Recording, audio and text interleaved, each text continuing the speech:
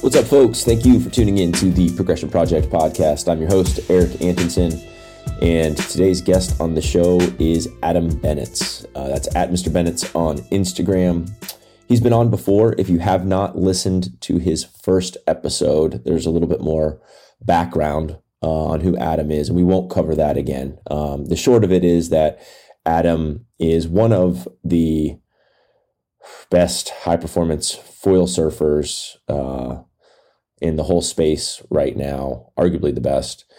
And he has about a 10-year or so pro surfing background. So he comes from a pedigree of incredible surfing, lives in Bali, splits time between Australia and Bali. And that has come through in his foil surfing. I love this podcast. I think it's going to be a great one. I think you guys are going to really enjoy it. And what I like about it is that Adam listens to the show, and after the episode with Jason, after the episode with PB, he was taking notes during those shows on some things that he thought he could add to, parts of the discussion that he could add to, and other parts where he thought that maybe his take was a little bit different. I won't say wrong, because I don't think there's a right and wrong in any of this, but he might see some things a little bit differently. And so we were talking about Adam coming back on the show, and he sends me a whole page or so of these notes, and I thought that they were fantastic. And so we dive into that. It's a longer episode. It's about an hour and a half. So I'm going to cut this really short right now, and we'll get into it. Last note before we dive in, I'm looking out back right now. The wind is straight south, like 20 miles an hour. Worst surf conditions you could probably ever have. And it's a 1 foot side shore.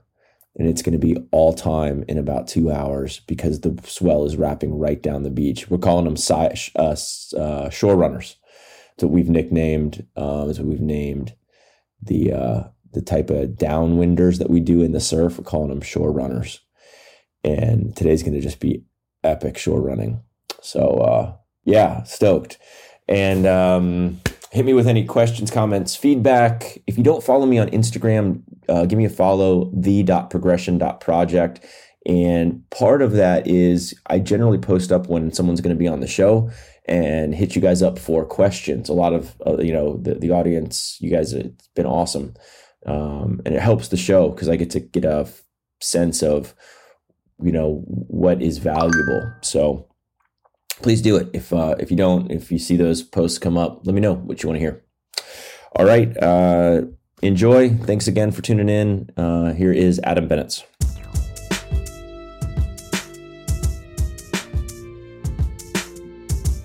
Adam, thank you for coming back on the podcast. How are you? Yeah, good, man. Good to be back. Everything's going good. And I've just gotten to Bali. So I'm still on sort of Sydney time right now. So it's pretty early for me, but I'm up and ready for the day. Family's asleep.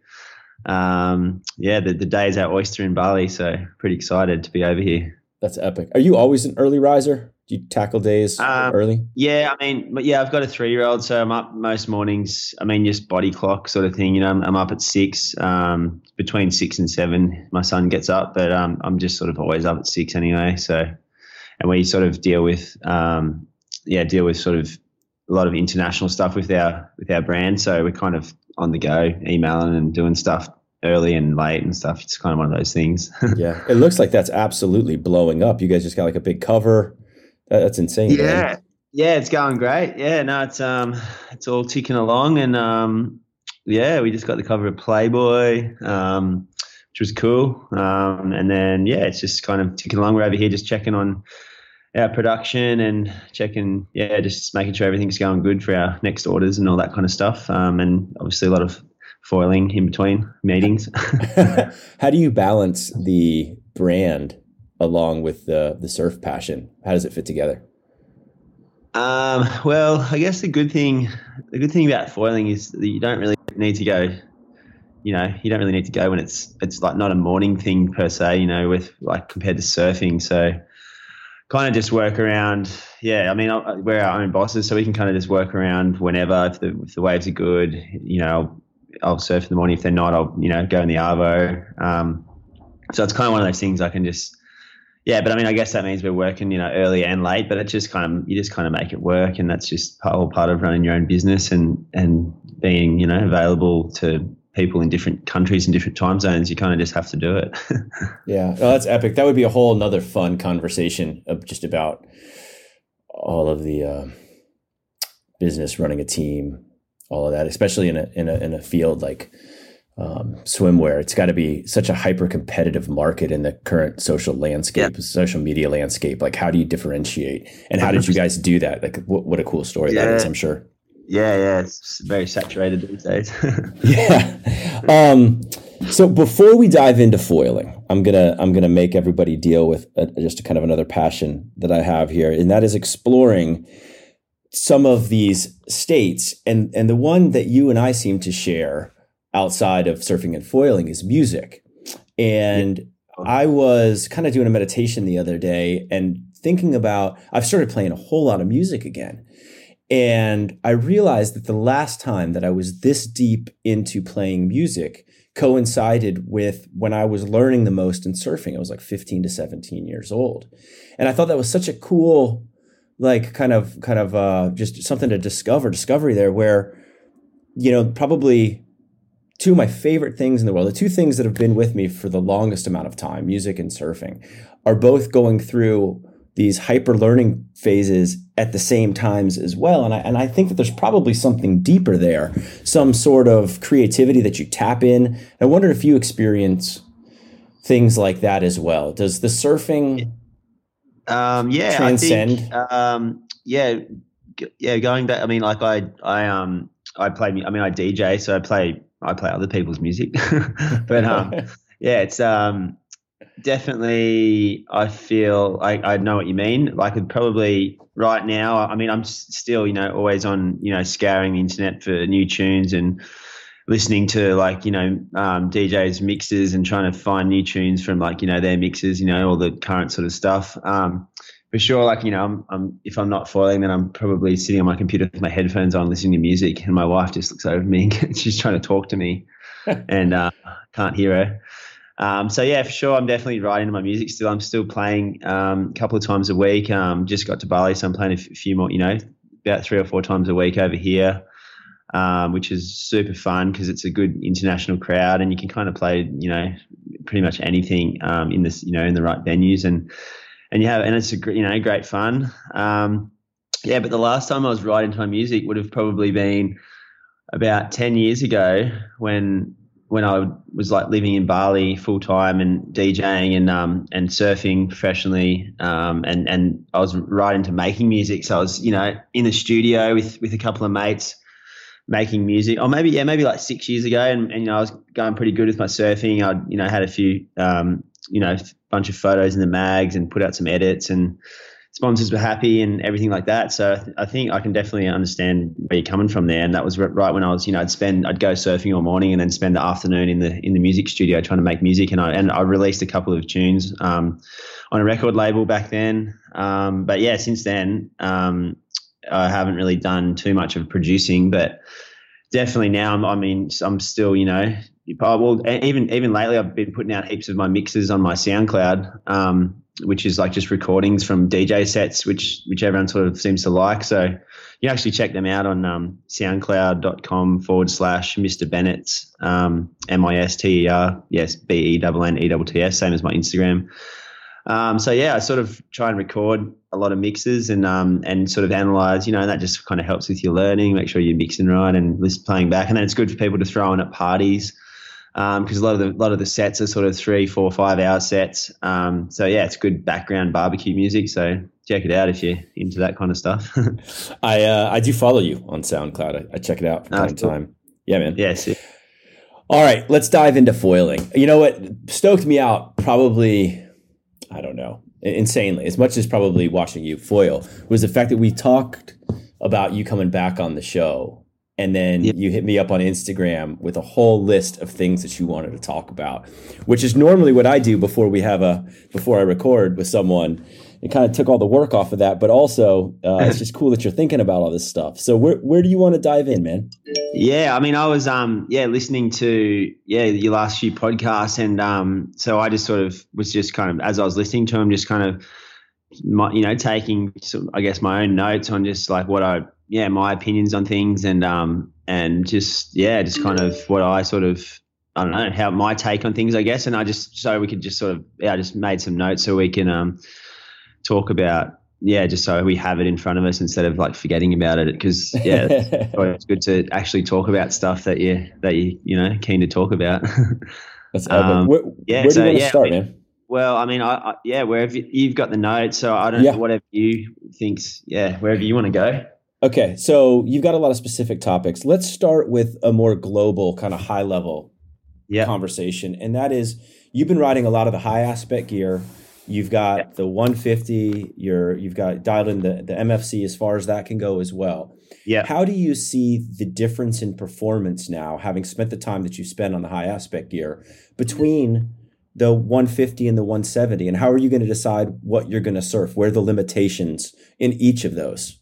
Yeah, it's actually funny. I was out the front of just in Canggu yesterday in Bali, and I was on the 150. And I actually was like thinking to myself, like, man, I wish I had my 170 out here, because it was just there is that point of sort of where you need to go over to that 170 because of when it's so gutless and weak. I mean at Bali, it generally gets pretty decent energy swells because it's coming all the way from up past Western Australia, and you generally get good energy and swell, but it's just pretty small here right now. And I think it depends on the conditions. And I also noticed that a lot when I've been surfing, when I've been foiling at Waddy Goes in Byron Bay. There's a few clips on my Instagram where I am riding the 170, and it's the perfect wing for Waddy Goes, and those kind of those waves like that just keep reforming, and they kind of they don't really break, or they just crumble and then they back off. But there's just more just like random lumps going through the whole lineup consistently, and it happens a lot in Namotu when the boys where they're all Kiahis over there, and there's just like these crazy just lumps that just seem to wrap around the island forever. And I think it would be good for out there too, because you generally you don't actually have a wave, like more so like a traditional wave to ride, like a like a shortboard, so you can't really surf the full wave. You're more like just hopping between lumps, and I think that's when you want to that's when you want to ride those high aspects, a high aspect version. There's my Siri talking to me. Jesus. So I think when you're just kind of bouncing between little lumps and swells, I think that's the high aspect, like a 170. The 170 hyper is so good for that, because you can effortlessly get to different lumps with the glide is so good. But the surfer, like the maneuverability is still pretty good compared to some of the bigger ones. So it obviously doesn't surf as good as the 150 or the 175 Vortex, but it just sort of depends on what you want out of the session too. So I find you just analyze the conditions, and if it's going to be like if it's a defined wave, I think it's good to ride a surf wing like a Vortex, like a 150, 175 Vortex.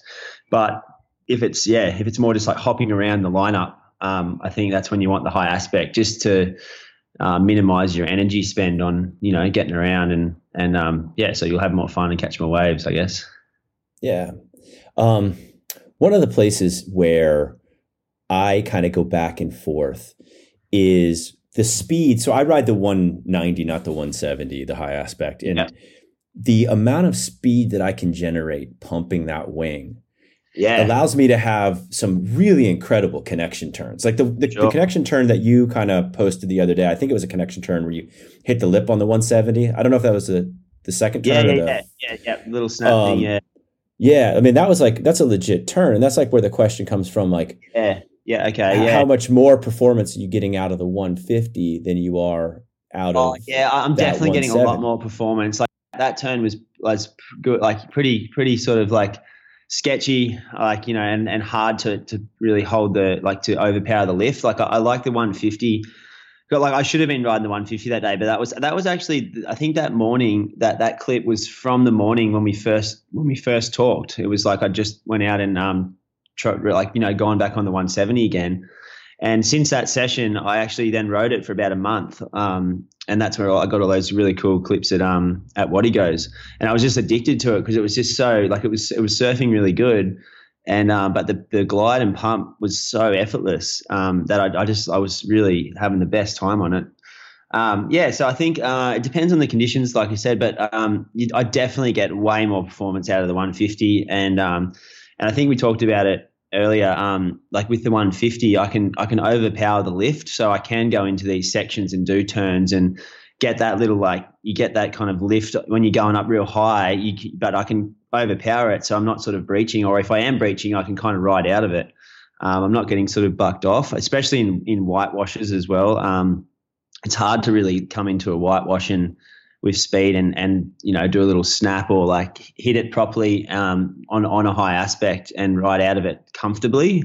I mean, you can do it for sure, but with the 150, I can just overpower the lift. I can just lean forward, and I know I'm coming out of that. No matter what, I'm like never getting bucked off on the 150. Yeah, whitewash hits on the high aspect stuff is super sketchy. Yeah, I mean, just the turbulence, it's really hard. And that's what I mean. And it's actually interesting because I've been talking to Cliffy from Unifoil, and he's actually just designed up a 150 hyper for me. So killer. Yeah, so that's I think it's probably a little while away, but he's designed it up, so it'll be.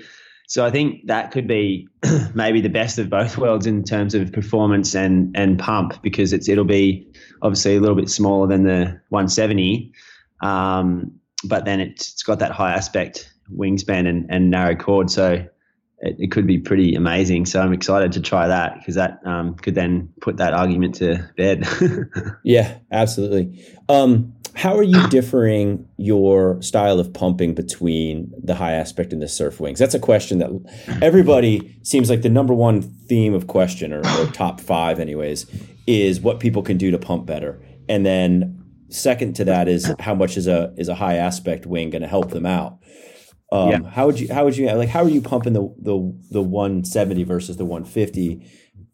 Is it the same pump? Are you changing things up? I think it's a little bit different. I tend to stand a little bit taller, and kind of narrow my stance a little bit as well when I pump. And it's more of a, especially on the 210, it's more of like a double footed, almost like an even footed pump, I find, to sort of keep it pretty flat, like keep the board not so dolphiny, like you kind of just want to keep the board kind of flat. I don't know, it's hard to explain, because you need to ride one to feel it, because it really is so different, like in terms of the effort you have to put in on a high aspect. There's the efforts, it's like half or less the effort you need to pump a surf wing. So I think that's what I would do. I kind of tend to narrow my stance up a little bit, and then tend to try and double pump it more so than back foot. I guess that's kind of how I do it. Gotcha. Have you found, and I talked to, I want to say it was Kane, about this idea of gears and the ability to kind of stretch out your pump. So as you're going faster, you can kind of increase the wavelength, almost like you're switching gears on a bike. Do you do that? Yeah. Like you don't have to do as many pumps. Like you can kind of relax in between a pump, almost like you can do a glide and then a pump. Yeah. Is that what you mean? Well, sort of, but also you can, what I have found, especially on the 190 with the down carve 13 tail that I ride, or the 16, I can do it on both. Yeah. But I can, as I'm going faster, it feels like you're changing gears on a bike. It's like you're pumping slower, but you're pushing harder. Yeah. And you're going faster and faster. And I can keep accelerating, but if you're looking at it on video, I've got a couple of videos of it, it looks like I'm pumping slower and slower, but really I'm going way faster. Yeah, for sure. I totally agree with that. And that's the thing with the high aspects. They can just, I don't know, they just can just hold their glide. So do get that once you figure out the rhythm, like it's just kind of, it almost takes less. Your legs are not as stressed and not as fatigued, because you can kind of just, like you said, accelerate and keep going. And then the higher you ride, the less effort you got, you're using and stuff like that. So for sure. All right. So while we're talking 150, 170, let's talk about how different tails feel on these different wings. Cause like I got the 200 about a week ago. Yeah. And someone recommended that I get the twin tip 12-inch tail with it. And I put it on, I went out back, and it was terrible. I was really bummed. Like I was like, I hope this is the tail. No way. I couldn't stand it. It was right for me. It did not work for me. It felt just stuck. So I came in, I put on my down carve 13. And I took it out, and I still wasn't in love with it. I was like, man, I don't know. But a couple of people had told me that the flat, and then the waves went flat. Yeah. But that the flat tail was the thing. And I haven't liked that flat tail on anything yet. Yeah, right. And I know, I think you like them on almost everything. I put it on. Yeah. I put it on today, and me and a buddy, Mike Pedigo, we went out back, and we just towed around on that and the GL 140. Dude, the Stealth 200 with that flat tail, it's probably the best thing I've ever felt. I was frothing. Like I ride my son's 150 sometimes. It's way too small for me. Yeah. And that's insane when we're towing bigger surf. But I felt almost as good on the 200. Yeah. And I cannot wait for this week. I wish I had another day or two under my feet before we talked, but I couldn't believe how much of a difference the tail made for that wing. Have you felt the same things? Yeah, 100%. Like I pretty much ride the flat tail on everything. Except for if I'm riding the 210, I'll generally ride the excuse me, the carved downturned tail, chopped to 14 inches though. I'd cut off like an inch either side. I find I can feel the drag if I put on a different tail. I can fully feel the drag if I'm not riding a flat tail. Even on the 170, I ride the flat tail chopped to 14 inches, and I absolutely love flat tails, especially on the 150 or the 175. It's just like it's unbelievable how it actually helps with your pumping too. Like you can just, because there's less drag, you're actually using less energy. So I can comfortably link up 3, 4, 5 waves on my 150 Vortex with a flat tail. And even yesterday I tried it with a 12-inch tail. I cut down another flat tail to 12 inches, and it was just pumping so good with the 12-inch tail. It was so like squirrely and unstable at the start, but once I kind of figured it out, it was just like, it felt like I was like shortboarding. It was just so loose, and I could just like do S turns the whole way, and then kind of just still carve really well and hit. And when I was hitting the wash, it's so easy to ride out.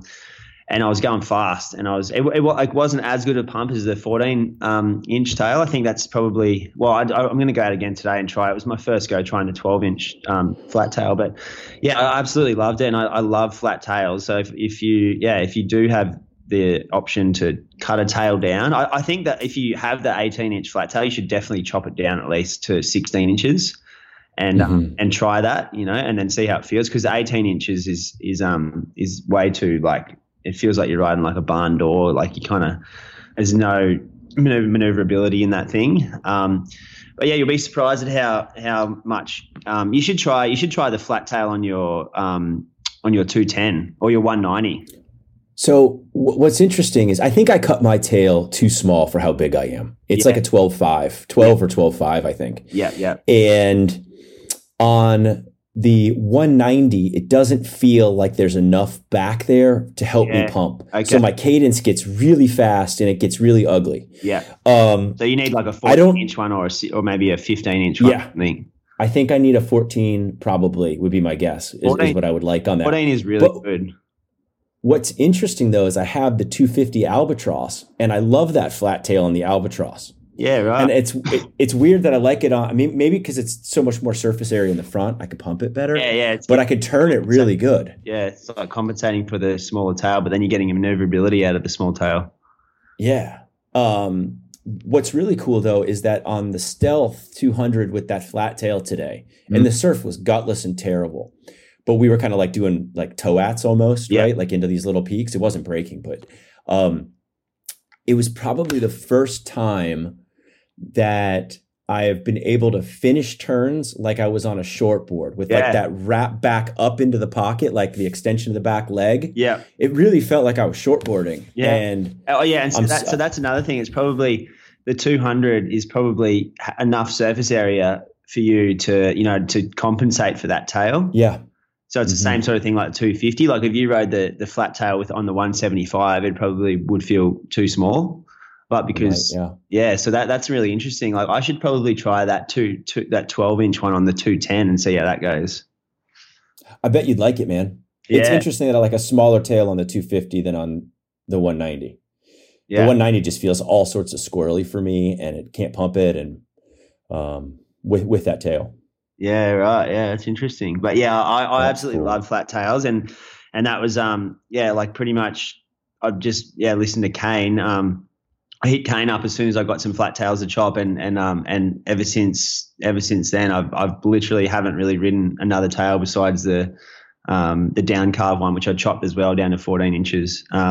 It's like the flat tail is so good for surfing, especially on the like a Stealth or a Vortex or I never tried it on the MFC, but I'm sure it would be pretty good if you could chop down one of the MFC flat tails, and probably would be fun on a 1075. Do they have flat tails? No, they don't. They've got, but if you chopped maybe the tips off, I saw somewhere on Insta the other day someone chopped their BW 225. So if you could, if you wanted to chop that, I mean, it'd be, I don't know if that would work, because it's still that kind of down carve. Yeah, it's still kind of like I can't remember if it's whatever it's called, but it's like an up carve. It's like a down to up. It's like a down carve with the tips up, kind of like like a mustache. I cut about an inch off of each side of mine to where it just barely comes back up now. Oh yeah, and it loosened it up a lot. It's better. Yeah. Okay. Cool. Sick. It's pretty cool. Yeah, I like it. Any other insights on tails before we bounce around? No, I think I just can't recommend flat tails like highly enough. I've got a 6. So I've got 3 now. I've got a 16-inch, a 14-inch, and a 12-inch. Tried the 16-inch on the 190, and it it definitely made it better than the what's it called, the 18-inch, obviously because it's smaller, but I still think 16 inches is maybe a bit big for me, but you'd probably like it at 16 inches because you're heavier. I think I would. Yeah, I find that 14 inches, or I mean, I've never tried 15 inches, but I think 14 to 15 inches is pretty good for me. 14 is really good. The 12-inch felt really good yesterday, but I need a couple more sessions on it to really get a feel for it. I also have been riding that 190 and 210 the last week or so, doing a couple of downwinders and that, and testing that 190 out. So I'm, coming off a big high aspect wing and going onto the 150 with a 12-inch. It felt like a friggin' skateboard for my first session. So I'm going to give it another couple of goes before I make that call. But it did feel good. The 12-inch flat definitely felt really fun. I think, if you can chop a flat tail down, just chop like a little bit at a time, even like a centimetre off each side, and then see how it feels, ride it for, a few sessions, and then chop a bit more if it doesn't feel, loose enough or whatever. And, but generally as a rule, from what I've tried and speaking to Brian, for the world and Kane, they reckon around 14 inches seems to be pretty good for their sort of, it works good for my weight. I weigh 75 kilos, which is, I think, 165 pounds. And then Kane's about 5 kilos heavier, and I think Brian's about 5 kilos lighter than me. But around that sort of 70 to 80 kilo mark, a 14-inch seems to be pretty good. And then obviously you're a lot heavier, so you could probably go up to 15, 16 inches if you needed to. Not a lot heavier, bro. A little bit heavier. A little bit. Come on, man. Like 190. I play big. That's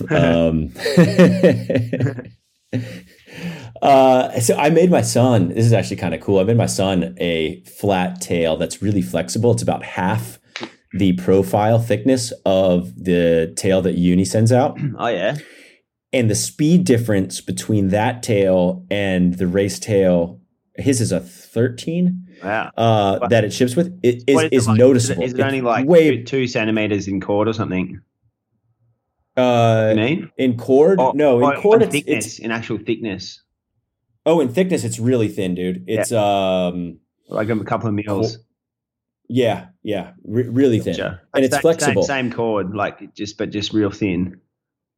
About the same cord and really thin and super low profile, like not a whole lot of like shape to it, and it's real faster, eh?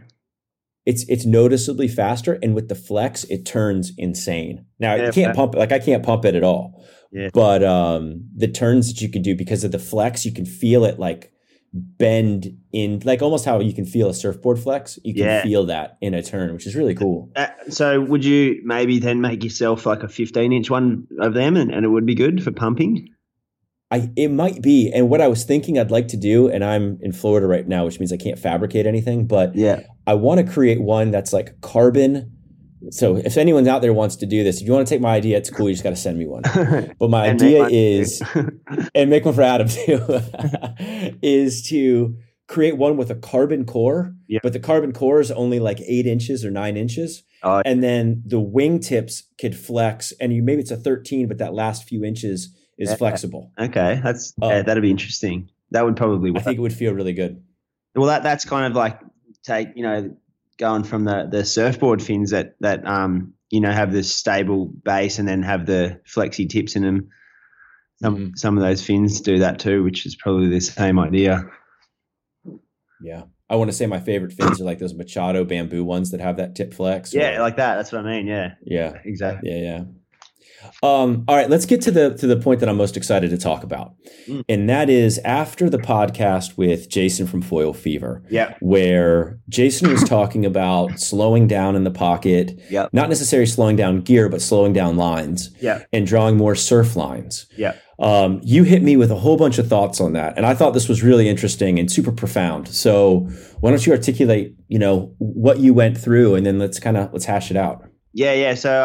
So that was a cool podcast with Jason. And he's ripping on his, his foil and approaching it the same way that I do, which is really cool. I like seeing guys, attacking the wave and kind of trying to surf it like a shortboard, because it is hard to, it's easy just to get up and go and try and get away from the wash and just ride unbroken swells. But when you're getting in the lip and getting in, these weird angles, putting your foil up and down and in turbulence, it is difficult, and so that's really cool, which is sick for it's like progressing the sport and all that. So hats off to you, Jason, because you're fucking killing it. But he's ripping, and that podcast was super inspirational. So many people hit me up after that, and I've gotten so many people that have sent me messages saying that they've done their first whitewash hit or their best whitewash hit. I can put myself in that category because I got a lot better after that. So that was a really good podcast. Yeah, and that's listening to that is what made me take some notes, because then I was like, oh yeah, this is like cool because it's going to help everyone progress. So that was really cool to listen to that. But what I was thinking anyway is like, he was saying he likes to slow down and to make it, because you are going a lot faster on a foil compared to a shortboard. You do need to slow down to sort of figure it out. But I think like to progress the sport, I think you need to like not slow down. I think you just need to learn how to do those turns with speed. And like when you first started foiling, I bet everyone had the same thought. Within that first month, and you're just going straight and holding on for dear life. I bet you there was no way you would ever think that you could do roundhouse cutties, hit the wash, like do airs. This guy's doing airs like foil wizard, and like the stuff he's doing, like he's doing like proper bottom turn finners, like proper surfboard turn, like even better than surfboard turns kind of. It's like I bet no one who started foiling, I bet you would never ever expect anyone could do that kind of stuff. But we've all, the equipment's gotten better and people start chopping their tails and adding straps on and, all these things that are helping us, progress. And so my thoughts were just basically like, I think we should just try and adapt and the equipment's only going to get better and you're going to be going faster. So we just need to learn how to do that. And it's just a matter of trial and error. So you just need to go out and just try, 100 cutbacks and hit the wash and you'll eventually figure it out, and 100 snaps and whatever, 100 airs, and you'll eventually get it. And then once you get the feeling, like where to anticipate, where you learn, it's completely different to surfing. So you actually know, once you've spent enough time on your foil, you know what your foil will do. You can anticipate it. And it's like, if you think back to the days of the guys when they first started surfing on like single fins, back in the 70s and 80s and whatnot. I bet like if you ask any of those guys these days, like if you have, I don't know if you've ever seen footage of, but they have this at Burleigh, they have this big contest called the Burleigh Single Fin Classic. And it's like a kind of a prestigious sort of I don't know, like a tribute to the the originators of the surfing sort of thing. So basically, you have to ride a board made pre-1985. So if you go down to the contest, there's like 5,000 people on the hill. There's just a heap. There's like maybe 200 boards that everyone just kind of brings gets them out from under their garage or under their house or whatever. And there's like 200 boards made before 1985, and so then it's just like a normal contest. Well, it's like, 6-person heats, but it's just like a normal comp. And if you asked, like, if you Google it, like Google Burleigh Single Fin Classic, if you haven't seen it, Taj Burrow goes in it, Parko, Ethan Ewing, Jack Freestone, like these guys are just absolutely ripping on these boards, all made pre-1985. So like, if you ever asked any of the guys from that era if you thought that was possible, surf what they're doing, they would say no way that is possible. Like if you look at old footage from the 70s and 80s of guys riding single fins, they're pretty much just going straight and like highlining, trimming. It's like stylish and cool. Then some guys started doing some turns, but the guys these days like Taj and Parko and all that, they're like surfing these single fins like they're normal shortboards. They're doing like in the pocket snaps. They're doing air reverses. They're getting like properly barreled. They're doing like, just slob grabs on like airs, like Jack Freestone's doing these crazy airs. And that was my sort of like thought, like, that they're riding the same equipment as the guys back in the day, but these guys are, they've obviously figured out how to ride them like they're normal shortboards these days, like normal thrusters. And that was my sort of idea, is that you basically just learn how to do it by just trialing, and that's how you're going to progress the sport. So that was kind of, basically my thoughts. I think that's super incredible. Okay, a couple different ways I want to take this conversation. Number one, I believe you're accurate in that assessment. Now, with that in mind, where do you see foiling 20 years from now? Yeah, well, I can see foiling,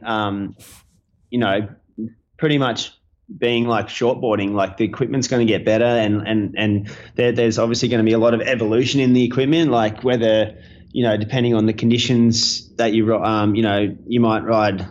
Like, I mean, even like I've asked Cliffy from Unifoil to make me a 130 vortex, which would be, probably I don't know, maybe 800 square centimeter in surface area, which is like kind of like a small tow wing, but I want that to surf as a surf wing. So like, what I mean? It's just so I have more maneuverability and I can overpower it even more and to basically surf it like a shortboard, and maybe even take off on some steeper waves and get barreled on it maybe, And so I think that's kind of, I mean, it's kind of weird getting barreled on a foil because that's not really the idea of it. But I don't know. I think in 20 years time, it'll just be like that. Like it'll be, if you ask us what's possible on a foil, it'll be like going back to what I just talked about, the single fin guys, what's that, 35 years ago, or is that 35? Yeah, something like that. 35 years ago, if you ask those guys, like, it'll be like people asking us, like, did you ever think that was possible? And I'd say yes, I think that would be possible because I can see what's happened in the past.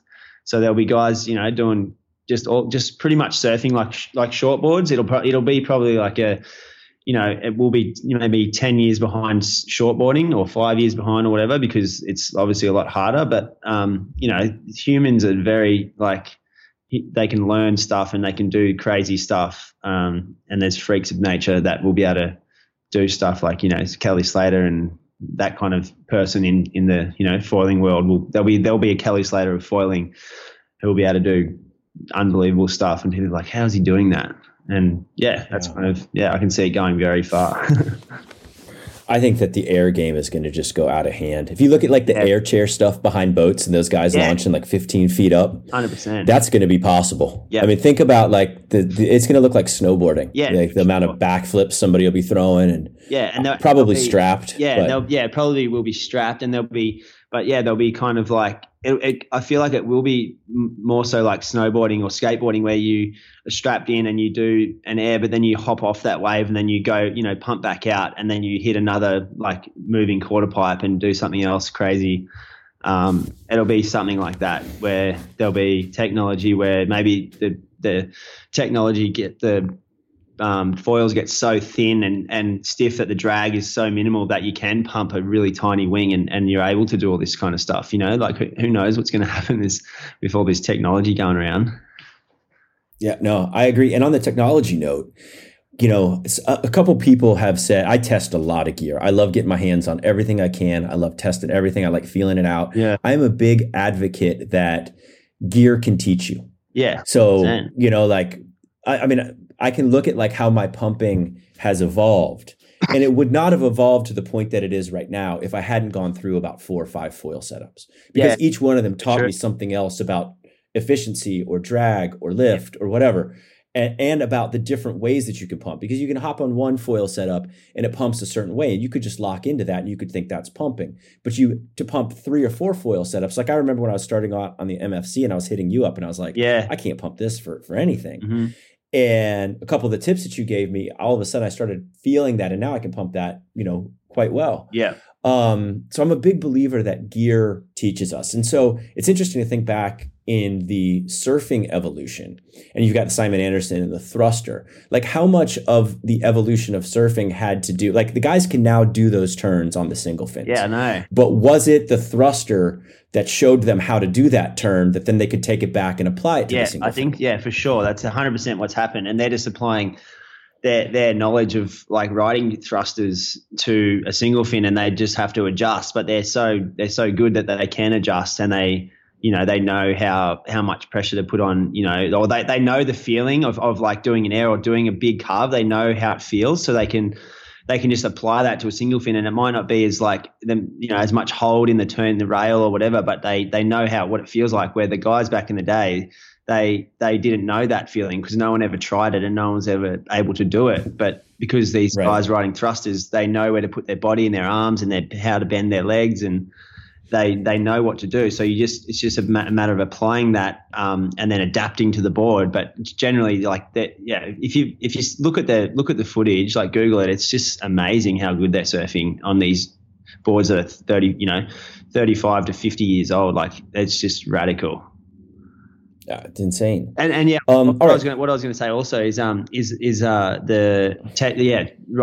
said learning, riding different gear and learning. I found that after riding the 210 and 170, it's actually helped my pumping on the surf wings. Like I can pump the 150 so good now, and I can kind of almost apply bits and pieces of pumping the 210 and 170 to that, and it actually helps. It's helped me pump, and Kane actually said that to me too. He said if you learn how to pump the 210 properly and the 170, it'll help you with you when you get back on your surf wing. And I was like, oh, wow, that's amazing. And then I actually felt that, and so that was really cool to go from a high aspect to a surf wing, and you kind of use bits of that pumping technique on your surf wing, and then it kind of lets you connect more waves, I guess, with less effort, and you're having more fun.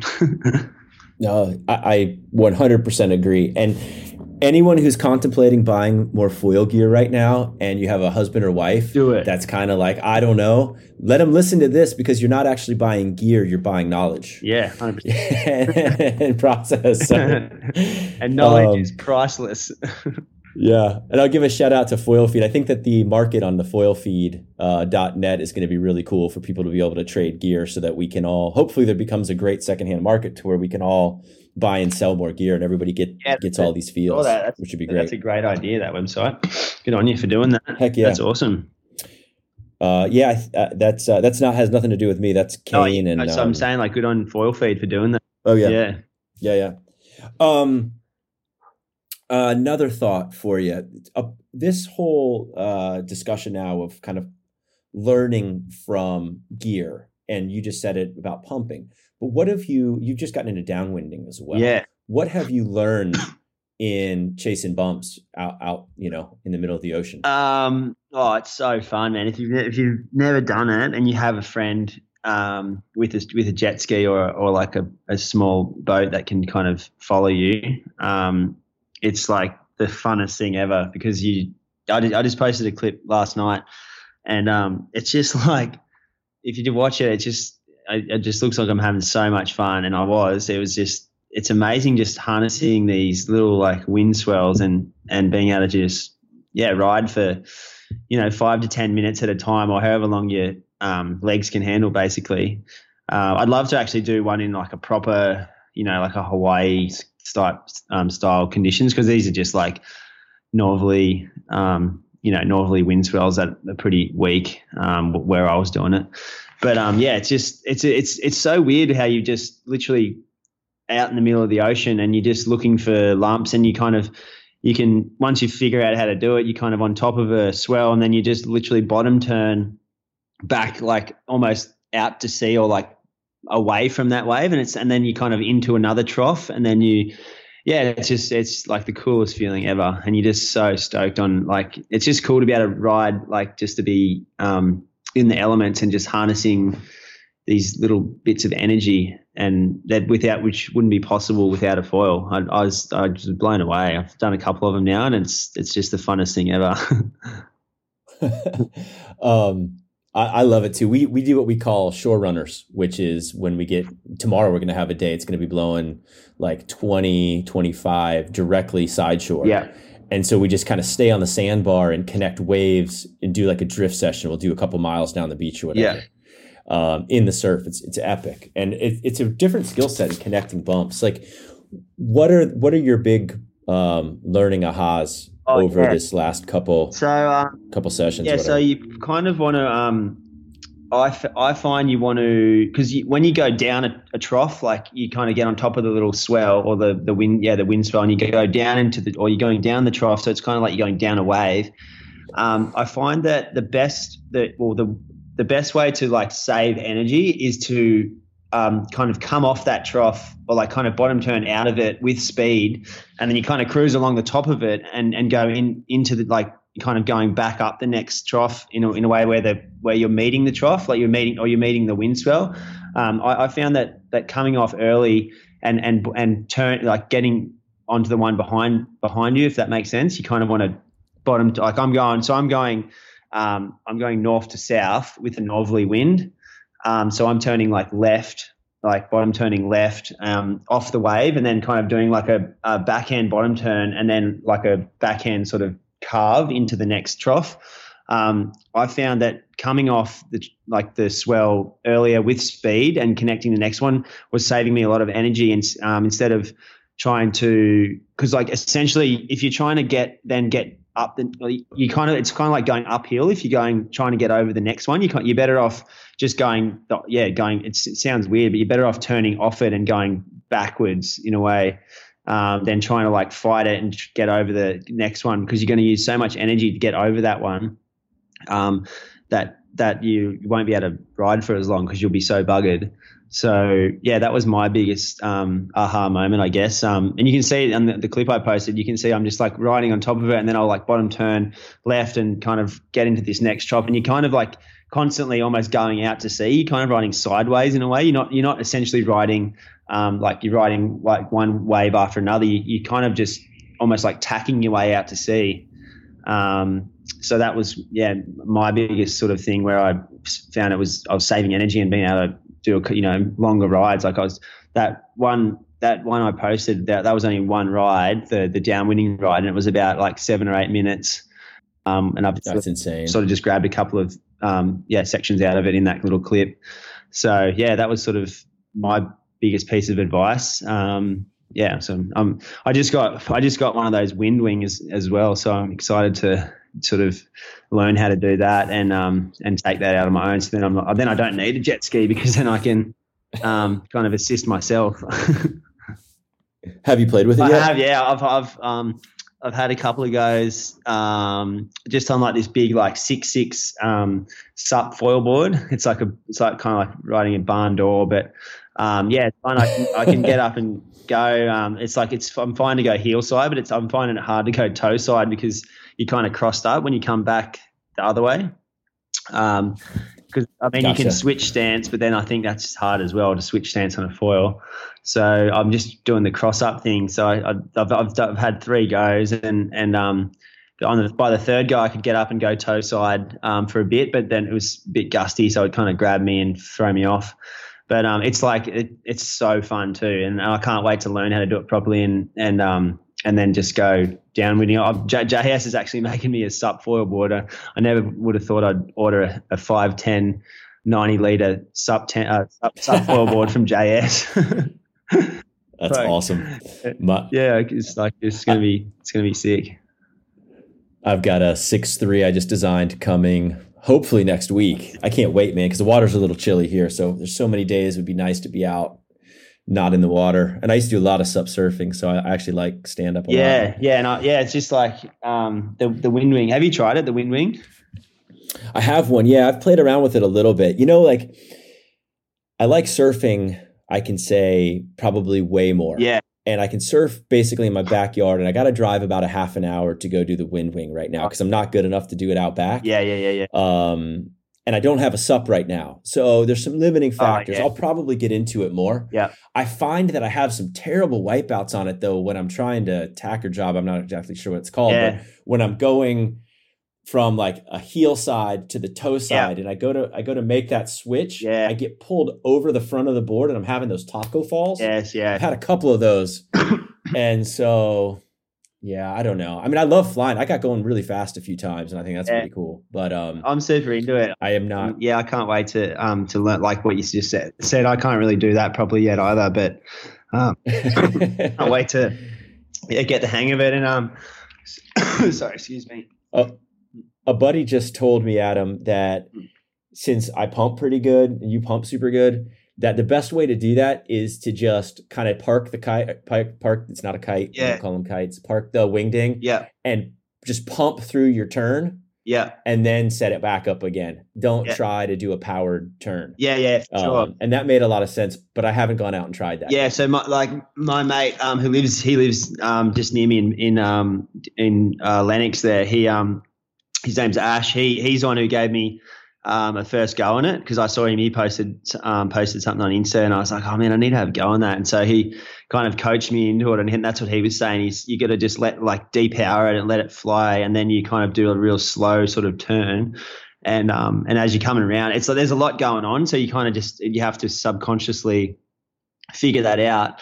And so he was helping me heaps, and he kind of basically taught me how to do it. Those first 3 goes, those first 2 goes, I was just like using his stuff, and then I got my own stuff and went out with him, and I was kind of able to do it pretty much on my own without getting rescued. The first time I had the jet ski, it was like rescuing me and stuff. It was pretty funny. But it's like I'm getting this sup board, which will be sick to learn on. But I found like riding these big sups with the wing, it's a lot harder too because their boards are so big and heavy that they're kind of hard to like maneuver. They just feel like you're riding like a friggin' door. And but I've got a 4.4 JS Black Eagle coming with straps in it, so I'm excited to learn how to do it. Hopefully while I'm over here in Bali, and then when I get back, then I'm going to try some sort of deep water starts with it because I think being on like a normal prone board with straps and the wing, like what Bunzo, Grom, and Kane and that do. I need Kai obviously, like what they're doing with it is where I kind of want to be, where they're kind of just on their normal prone board and being able to like maneuver around and surf. Like, did you see that clip that Kai Lenny posted where he's surfing that left and he's kind of like surfing the wave and then he just like pulls on the wing and just does this crazy big backside air and lands back on the wave and keeps surfing? Like, I think that's like, that's kind of for me where like, that's what I'm sort of aiming for. It's like, that looks the funnest to me. That would be insane. That was nuts. Yeah. How are you doing on time, Adam? I got a few other things I want to go through, but I don't want to push you too hard. Good. Keep going. Okay. Part of what you hit me up about was in regards to the talk that PB and I had about style and technical, functional surfing for foiling and front arm, some stuff like that. So what were your thoughts on that? Yeah, I think that was great. And PB's, he's obviously, he knows what he's talking about. And I was just wanted to sort of then, sort of touch on that as well and what I sort of found as well, in terms of like cutbacks and hitting the foam and stuff. And I always find that the leading arms, keeping it low, like he said, I agree with that. And then also your trailing arm and also your head. It's like you generally in surfing too. Like I did a bit of coaching when I was younger, when I was sort of doing a few contests and that, and generally what they sort of told you and what you find is that is like you pretty much you're gonna like your board will go where you look. So if you say you're a regular footer and you're going right and you want to do a roundhouse cutty, so if you obviously keep that leading arm low, like PB said, and if you look over your left shoulder and then bring your right arm around, that's generally what will like you pretty much where you look is where you're going to go. So that's sort of I wanted to just touch on that in terms of like getting your cutbacks down. So just looking over your shoulder when you go into that cutback and then bringing your right arm around will then help your whole foil and body come around way easier, and which will then open up your hips and shoulders and stuff. So that was sort of what I was thinking of that, and then just that was my sort of just what I wanted to touch on there. So like just continuing on what PB said, just basically looking over your shoulder where you're going and bringing your trailing arm around, which will help you come around quicker, and then you'll be able. Then you'll be able to hit the wash, and On that theme, a lot of folks resonated with the conversation I had with Jack from town, in regards to style. For sure. And the idea that style is innate, a lot of folks are talking about how much time they're spending on style. Kiahi talked about. I always thought Kiahi was just like born with that, right? But he talks about how much he actually is cognizant of what he's doing and how it's going to look. He talked about it on the show. And Jack as well, with the longboard background. How much time do you spend thinking about style and what constitutes good style for foiling? I don't think I don't concentrate on I guess you just, I don't really concentrate on trying to be stylish per se, but I think being stylish in any form of like whether you're foiling or surfing or snowboarding, I think the more relaxed you are and the more relaxed you look will make you seem stylish or have more style, because like you're not fighting or trying too hard like to do stuff. So yeah, if you're trying too hard to move around and your arms going everywhere and whatever, that's when it can look kind of angry and aggressive. Where if you relax, if you really like take a breath, calm down, like do if you're turning, like just keep everything like relaxed and don't, I guess keeping your arms low and not all over the shop. I think that's what's sort of stylish to me. Like Kane, Kane's got great style. His arms are always down; they're not always up, up in the air. There are times when you need to bring your arms, up and around to do your calves and stuff. But it's like when arms are going everywhere and it just looks kind of a bit ugly. That's sort of what can hinder your style, I guess. that's my sort of thoughts on it all. Yeah. Right on. I like it. I agree. I think last thing here from your list of stuff, and if you've got a couple more times, a bunch of folks emailed in today or DM'd sure. on Instagram. So there's some fan questions for you. But that backside hit that you had, that backside connection snap, probably one of the most critical turns I've seen. And that's fun. That was insane. And you say you kind of want to talk through so that turn or how to approach those turns. I think that was going back on when I was listening to Jason's podcast as well, just hitting the wash and stuff and how he was sort of approaching it. And I always find I think, and we talked about he talked about with his contest, the biggest scoring point was that second wave's connection turn, like the first turn on you, once you hop off that first wave, and that was how you're going to get scored the most. And so that kind of got me thinking, because that was kind of that backside snap that I did in that clip. It's kind of, I did a couple of carves, and then that would have been the turn I would have been scored on. And basically I always, like, for me, and you talked about it as well, that's generally the funnest turn in foiling, is when you're coming back out at like a wave with speed, and you're just going to do something wild on it because you've just got so much speed. And so I always find that sometimes, a lot of the time too, depending on what wing you're riding and how close the waves are together, but a lot of the time you are coming at it almost with too much speed sometimes. And this could then also goes back to Jason's podcast about slowing it down.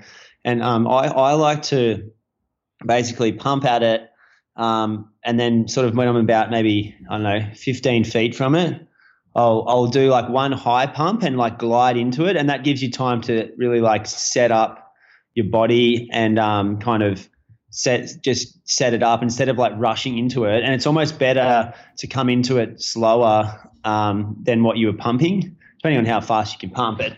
Because if you come at like that turn like I did, if you come at it real fast, you generally will hit it, and then the foil will grab, and then you'll actually like kind of cartwheel off the back of the wave.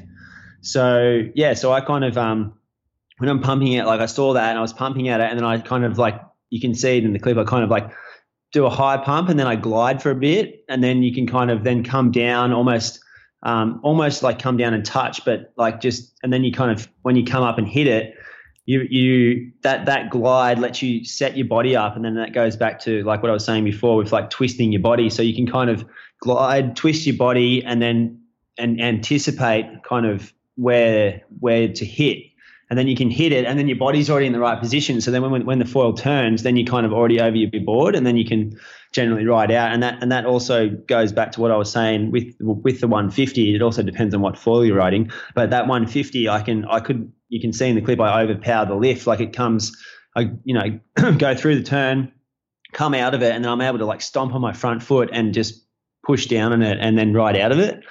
So that was sort of, I just wanted to touch on that because, that's kind of, I think that kind of surfing is what's going to sort of progress the sport in terms of, doing turns and getting more radical and stuff like that. So that's kind of my way of doing it. So I just wanted to, give some insight into. Yeah. A couple questions here for you. On the approach. Yeah. I find it a little bit easier, and maybe it's because of just a surfing background. I'll almost do like a little bottom turn. Like I'll approach from a way that I almost like kind of do like a heel side turn into that toe side turn. I think it's almost for a leverage type of thing. Yeah, do you do the same thing? For sure. And that's what I mean by that. I do that as well. That's what I mean by that glide. So if you like kind of like do like a high pump and glide into it, and then it gives you time to really, because you're going to come into waves with different angles and whatever. Yeah. So that's what I mean by doing that glide. It gives you time to basically line your body up where you need to go, like get your arms set, get everything kind of set. And like you said, you could do a little check bottom turn and then you can come up into it. It just kind of gives you that like split second to just because when you're pumping, you generally your stance is a little bit different because you're trying to get out there. You're doing your arm swing, your cadence thing, and then it's kind of like by doing that high pump and glide, then you can shift your stance around and then get your arm set, and then you can hit it instead of like just pumping and just running into it, because then you're kind of not ready on your board. That's kind of that's the way I kind of do it. And then if I'm going into a right, so if I'm pumping out to do like a forehand snap, I'll generally do the same thing. But then if it's if that was the same wave but then a right, I would have gone into it and actually I probably would have grabbed the rail when I did that. So you kind of do like a little turn into it, and then I'd grab the rail and kind of hold on, because that would have been hard to do on your forehand. And I think Jason talked about that as well. He's going front sides it's a little bit harder than going backside. So yeah, that's how I'd sort of approach it. Same thing, but then I'd grab the rail and kind of do like a grab rail snap almost. Are you trying to stall the foil to put your board in contact? A lot of these that I'm watching you do, you're riding out on foil. And a lot of folks, like what I'm trying to do right now is almost side slip the foil a little bit to get it to stall, because I feel way more safe with a surfing background to kind of ride out and then pop ollie back up. Yeah. Like right when I come through the white water. Yeah. What's your objective? I don't plan to stall it, but I think it depends on how smooth you come into that turn. So there's obviously times when I come in and do stall it out, or like touch down and then kind of hit it, like a normal surfboard, where I'm actually going like bottom turning almost on my rail, not on my rail, but like kind of hitting it with the board. But then if you hit it clean enough, you kind of will come out on foil, because if you've like hit it, if you've done it correctly, then you won't really have any turbulence to deal with, because you've hit it in the right spot. And that's how I'm able to come out on foil and then go straight into a bottom turn, and then do continue on to whatever you do next. So I think it's more about just timing it. Because there's definitely times where I'm not riding out on foil, but I think when you do ride out on foil, is like that's when it feels the best, because you're hitting it, and then you're coming out with so much speed, but you've already like hit this wash or hit this lip, and you just come out with heaps of speed, because there's no drag, because you're not your board's not in touch with the surface of the water. Sorry. So I think that's like the end goal, like to do it the best, and to get the best feeling, is to ride out on foil, because then obviously you can just bottom turn and hop off the wave and go out and do your next one, because otherwise you then have to, like you said, ollie back up, and then you've lost your speed and you're not going as fast. So then that's how I'd sort of that. I find myself doing that a lot. I will often have to pump back up and then pump back to the face of the wave after I hit it. And so I see the benefit. I think I just have to get more comfortable. Yeah, for sure. And like Jason said too, that. Like it's just about confidence, like and knowing, and like what I said earlier too, is like knowing your foil and knowing what it's going to do. Like I know when I'm riding the 150, I can overpower it. So I can go into any section and just hit it. And I know if I'm on my board ride and riding out of it, I can just ride out, because I know I'm not going to get bucked off. So, and that might just be a matter of maybe shifting your stance a little going into a turn if you're riding a foil with more lift. Yeah. So, yeah. I had my sketchiest fall of the last couple weeks doing that, hitting kind of a whitewash section, and I was working on kind of like side slipping the tail, like almost like that shortboard, like tail throw type of deal. And I landed it, came out though, like I threw the tail out too far, like you would on a shortboard. But I stayed up on foil, and so my velocity was like towards the beach, but the foil was kind of angled sideways. Yeah. And when the foil came out and caught, the thing just shot back at me, and I endoed over the foil. I got lucky; I didn't hit anything too bad, but it was really scary because it happened super fast. I was also gnarly with that too. What I was, which I also wanted to touch on, when you I find anyway, if you can, in my experience, I've found that having an arch in your front deck grip and back, like an arch in your front and back deck grip really helps with with maneuvers in the wash and the lip, because it gives your heel something to grab onto. So like like you just said, if you're doing your little like shifty, like like side slip, kind of pivot snap, if you have an arch in your front and back grip, your heels can then grab onto that, and you won't slip off or like you said, like roll off it. I noticed that heaps when I got my board now. JS put a front deck grip on it with an arch, and at the start I hated it. I was like, this feels so weird when I'm pumping. But then I kind of got used to it. But then I really noticed that I was able to do like way more radical turns and stay on the board, because my foot wasn't slipping off, because it had this, it has the little arch for your heel to catch onto. It's more, I'm talking if I'm doing like front side snaps more so, Yeah. So yeah, I found that to be pretty handy. So if you can it'd be worth trying anyway. If you want to sort of, get your turns a bit better, try putting a grip on with arches, so your feet have something to attach to. Yeah, I'm a huge believer in at least a back foot arch bar. When I learned to foil on my stand up, I put a front arch bar on just so I knew where my feet were without having to look down. Yeah.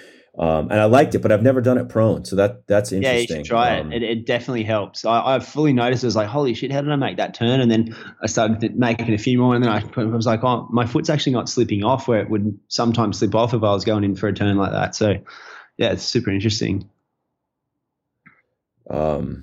Epic. Anything else you want to talk on before I hop into some questions from some folks? No, I think that's kind of everything on that. Yeah, we wanted to sort of talk about, I guess. Yeah, I think so. How are you looking for time? You got about 10 more minutes? Yeah, all good. Yeah. Okay, cool.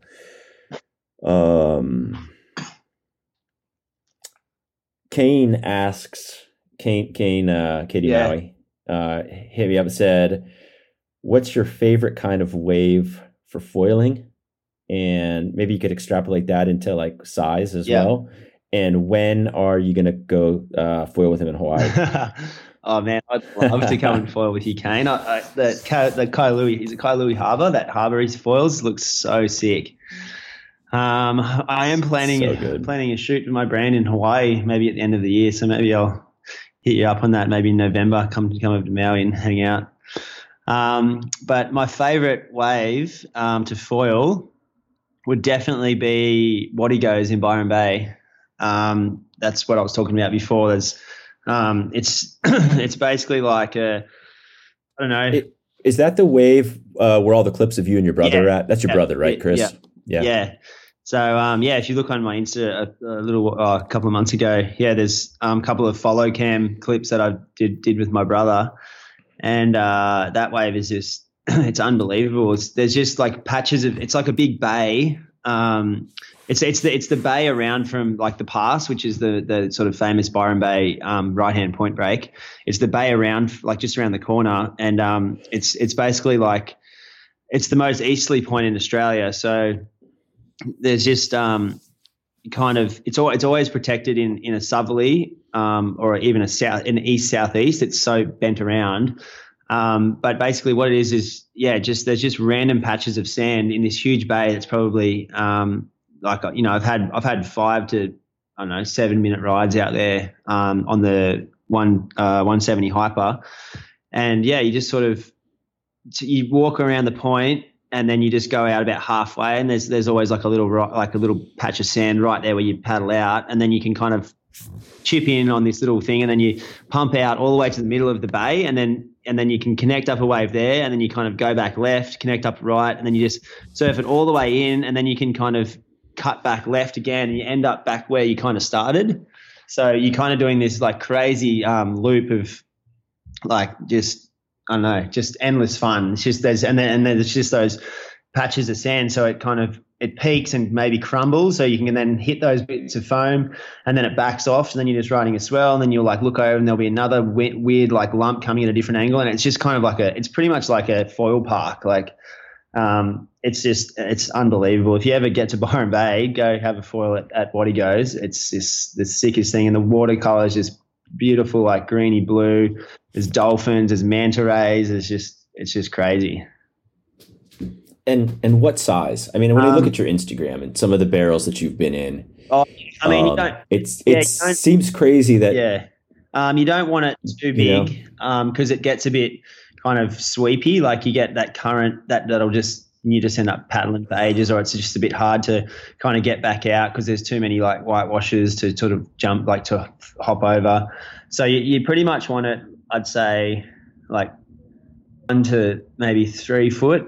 I'd say 1 to 3 foot because when it gets sort of bigger than 1 to 4 foot, when it gets bigger than sort of 4 foot, it starts kind of breaking more like a point break instead of like random like peaks everywhere. But I mean, I did actually get one. I walked right out to the very tip of the point and took off on the basically the most eastern point in Australia. I took off right next to the rocks, and then there's a little like rock patch just off the point there, and I pumped out around it, and then I got that ride all the way to the main beach, like where the pub is on the beach, on the 170 hyper. So I went all the way through Roddy Goes, forward across to the pass, and then there's like about 500 people out the pass. So then I just forward out into the bay, and then got on. There's like a bit of reef in the middle of Byron Bay there in the pass, and I got like a little. I was pretty buggered by then, but so I got onto a wave there and got a bit of a rest, and then I basically kept pumping all the way and got to the pub. It was like 2.6 kilometers on this one ride, which was super sick too. And that was when it was a bit bigger. So there was this like I was riding, almost doing like a downwinder kind of, but riding waves as well, which was super sick. So it's kind of, but the best is when it's small, just out at Waddy Goes like itself. So yeah. Do you foil bigger surf? I've never really seen clips of you like towing bigger surf. Do you want to? Yeah, I mean, when I was in Bali last year, I was there's a couple of bombies here that I was just sort of paddling out and just paddling into, and more recently just.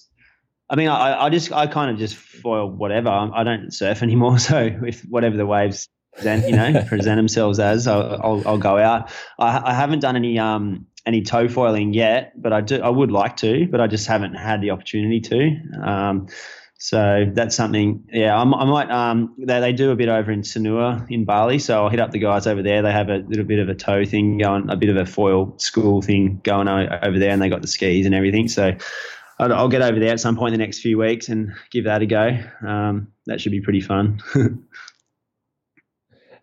That kind of touches on the next question here, which was about transitioning back to surfing. You're not surfing at all. I still haven't surfed. I came to Bali this time and I didn't pack a surfboard. So it's pretty funny. I don't have one here either yet since we last spoke, and I can't see myself doing it, especially if I get these smaller performance wings and I can, start doing what we talked about earlier. Yeah, that'll be insane. From Chucho Dino, what is your technique to carve like you do? We kind of touched on that with the arm, and the body rotation. Any other tips that you would give somebody? Besides just being a pro surfer? No, I think like with the sort of the carve, especially like pumping back out and carves, like it's just the same sort of thing applies where if you're pumping back out to like a nice, clean wall to do a carve on, you want to do that like last pump with the glide to set yourself up, and then do one more pump and kind of I always find it best to on that last pump to really stand on your tail, because then you're getting because you're generally like losing speed because you've given up your rhythm of your pump. So you do one pump, stand on your tail, and then that'll help you keep like up on foil as you go up the wave. And then when you're coming back down, obviously you're going down a wave, so you're going to have lift. But that was my biggest sort of aha moment, was to really stand on your tail on that last pump as you're going up the face of the wave, because then you won't touch your board on the wave and it won't sort of throw you off. So so if you stand on your tail, get a good like amount of lift going up the wave, and then as you're turning and you're gaining speed through your turn, you won't have a problem with lift. So then you can just ride out normal. So that was be sort of my advice. Right on. And from Joe, who hi WSWNWKUQ, which I can't pronounce, on Instagram, asks about mast length, fuse length, and rear wing size, height, and weight. Yep. So you mentioned that you're about 165. Yeah, How tall are you? about 6 foot. Okay. And we touched a bunch on tail wing stuff. What about mast length and fuse? Are you going shorter at all, like Jason was talking about? Or are you still riding the 75? Yeah, I'm riding 75 still. I really like the 75. I started on the 65 when I switched over to unifoil. And then I did actually like the 65 for surfing, like Jason was talking about. It did feel good to for doing your calves and hitting the wash and stuff. But I've been riding the 75 ever since. Ever since they sent me all the gear, and I haven't ridden 65. And it just just being able to do what I can do on the 75. I like the extra length for the pump in between waves. To sort of, and then just for if you're doing a few critical turns and you do get that sudden lift where you're like, oh shit, I'm going to breach here. I find that I'm not breaching as much because I've got that extra 10 centimeters. And fuselage, I think it's like 63. I'm not sure exactly, but it's pretty much the same as my MFC. If I put them over the top of each other, they're pretty much the same. So I think it's 63 centimeters, which is pretty. I think anywhere between 60 and I think 70 is pretty standard. I think obviously there's Axis and Armstrong have those real short ones, but it's interesting because when I was riding MFCs, I always was riding the 58 centimeter fuselage, and just to give me more maneuverability. But then you lose the pump. Just even that 5 centimeters, you lose a fair bit of pump. So then when I switched over to uni, I went back to having a longer fuselage, but then I started chopping my tails down. So I believe that riding an average fuselage length, something around 60 centimeters or 63 or whatever, it's better to have that longer fuselage, but then chop your tail to get the maneuverability, because you don't lose as much pump. And then if you're riding a flat tail as well, you're having less drag. So yeah, it's been super interesting for me because I was like, that's the first thing I said to Cliffy and Matt from Unifoil. I said, hey, can you make me a fuselage shorter, or can you put a few more screw holes in there so I can like kind of like what Cloud9 do, how you can move your tail wing around. And they are actually coming out with that soon, a 4-screw hole fuselage, so you can move your tail around. Unifoil are doing that soon, so I'm excited for that. But yeah, I haven't had an issue with like my performance and everything since I started chopping my tails down. I've found it to be fine to ride, the 63 centimeter fuselage and still be able to like carve really tight just by getting that flat tail chopped down. So that'd try chopping your tail, like we talked about it before. It really opens up the performance if you can get a pretty small flat tail. On that note, and something I pinged you on a little while ago was on the MFC at the end, and actually after the podcast I had with Jason, and I was trying to figure out ways to draw better lines in the pocket, I started shimming the 1400. And I lost pump. Like before, and someone had hit me up, and I can't remember who it was. Reach out if you hear this. But we were talking about shimming the MFC, and I was like, I don't like it. And the reason I was saying I don't like it is because I was trying to optimize for pump. I figured that wing already turned quite well, and I didn't think it pumped great at the time. I actually figured out how to pump that wing fairly well now. But shimming it, I love the way it surfs, but I do lose a lot of the pumping. Sure. On it, it's like you don't have that same glide, but that trade that though, well, the trade though was that in smaller surf, I don't have to work to keep it up on foil without it shimmed at my weight, anyways. I was always felt like I was like back foot heavy or kind of having to do little pumps to keep the foil up. And with it shimmed, I don't have to do that. So it's this interesting trade. I don't know if there's ever going to be the perfect foil. I think you're going to always have to have a whole bunch of them. That's interesting too, because I I found that as well, and that's another thing I said to Matt and Cliffy. I was like, hey, like what about, like, because you get a new foil, and you're used to being able to shim. Like, I started on the Nash, went to the MFC. They've all got shimming options, and then I was like, hey, well, how do we shim it? Like, I was like, trying to figure it out, and he's like, oh no, we don't have shims, and I was like, that's so weird, but then I guess I then find that because the uni wings are, the profile of them, especially obviously the high aspect wings are pump great, but the surf wings they're a lot flatter than a lot of the surf wings. They're not that gull shape or like that kind of dome shape that a lot of the surf wings are. And because they're flatter and thinner profile, and I think Cliffy talked about it in his podcast too.